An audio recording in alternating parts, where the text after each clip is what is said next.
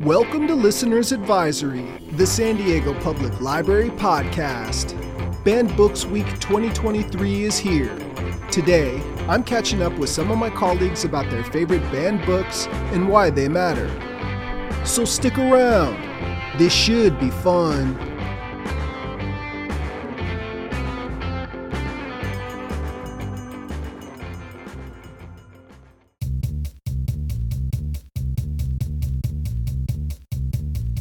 Hey folks, Bob here. I know it's been a while since you've heard from us. It's been a pretty hectic summer here at SDPL. Between launching new services such as Link Plus, getting our workforce back up, and reopening Sunday hours, we've had our hands full. That being said, I'm super excited to announce Season 3 will be returning November 15th. Until then, we wanted to tap in with you all for Banned Books Week. As you may or may not be aware, there's been a troubling uptick in book challenges happening throughout our country over the past several years. We here at the San Diego Public Library want to affirm your right to information and celebrate your freedom to read whatever you want. With that in mind, I reached out to some of my colleagues and conducted some lightning round interviews covering their favorite banned books and why they matter. Check it out. Who are you?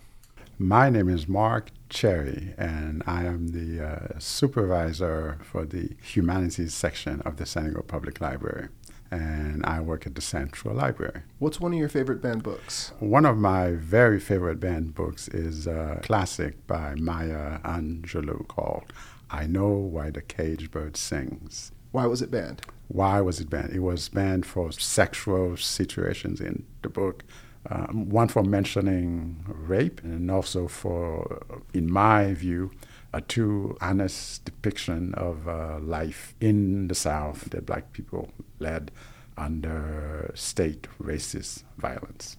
What's it about? It's a coming-of-age story about this young Black girl who growing up in Arkansas, dealing with day-to-day racism. She moves to California, where she grows up, graduates from high school, learns to drive, and the book ends with her graduating from high school as a confident young Black woman with agency and with all stuff there. Why is it important to you? It's important to me because it's one of the first books that I read that showed me what racism was truly like in the South and what Black people did to resist in all kinds of ways. Thank you so much. All right. Who are you? My name is Michelle Ruiz. I manage the science section at the Central Library. What's one of your favorite banned books? It's a children's picture book called And Tango Makes Three. Why was it banned? So it's been routinely challenged since it came out in 2005, but most recently it's been included on a list of books restricted in Florida due to their Don't Say Gay law. What's it about? It's the story of two male penguins at the Central Park Zoo who raise the chick together. And why is it important to you? So it's a great way of introducing the concept of diverse families to young children. I have two small nieces, and so if the subject ever comes up, you know, why does that family over there, how come they don't have a mommy and daddy like my mommy and daddy? I have something to point to. Sweet. Thank you so much. You're welcome. Who are you? Hi, I'm Vanessa. I'm the manager of the teen space at the Central Library. What's one of your favorite banned books? One of my favorite banned books is What My Mother Doesn't Know by Sonia Stones, and it was published in 2001. Why was it banned? It was banned for the usual reasons: sexually explicit content, language, and unsuited for age group. And it was banned in 2004, 2005, 2010, 2011. What's it about? It's about a freshman girl as she traverses her, the trials and tribulations of being a teenager. It's written in verse, so it's very much like a diary. So it's really fun. Why is it important to you? I read this back when I was in 8th or 9th grade, so I was like the perfect target audience for Stones. And it was one of the first books that I was like, oh, this is a very specific book for teenage girls. And it was like huge for me. So it really felt like it was coming out of the book and patting me on the arm and going like, oh, hey, this is totally normal. And I loved that. Brad, thank you so much. You're welcome.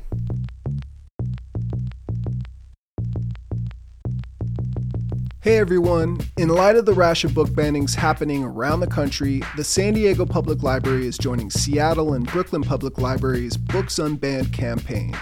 If you're a young person aged 12 through 26 and you're not in the San Diego region, you can access our hand-curated list of banned ebook and e-audiobook titles electronically and without an SDPL card. Simply go to mysdpl.org/booksunbanned to sign up.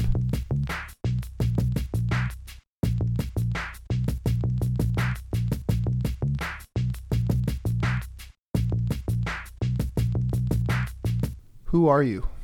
My name is Amanda Lorge, and I'm the Adult Programming Librarian for San Diego Public Library. What's one of your favorite banned books? One of my favorite banned books is Slaughterhouse-Five, or The Children's Crusade, A Duty Dance with Death by Kurt Vonnegut, which was published in 1969. Why was it banned? It was banned for explicit sexual scenes, violence, and obscene language. What's it about? It's about the life of Billy Pilgrim, who is a World War II soldier who becomes unstuck in time after being held captive by the alien Tremolfadorians. But really, on a thematic level, it's about the horror and the pointlessness of war. Why is it important to you? It's important to me because growing up, I loved science fiction and Star Wars. This was really the first science fiction book that I read that had that sort of complex anti-violence theme. So something like Star Wars has overall a pretty good message, but it's still got that like pro-violence, pro-teenage soldiers message. But Slaughterhouse-Five is something that brought new, more nuanced themes in a genre that I already loved when I was in high school. Rad. Thank you. Thank you. Who are you? My name is Gabriel Ruby. I'm the Supervising Management Analyst for the Library Department. I'm over fiscal and administration. What's one of your favorite banned books? One of my favorite banned books is We by Yevgeny Zamatyan, published in English in 1924. But the book was originally written in Russian, but because of the context, it wasn't actually published in Russian until 1988. The author was exiled because of the contents of the story. Why was it banned? The book spoke out against totalitarianism before it was even a word in the political realm, so it just seemed very close to home, the context of what the book was talking about.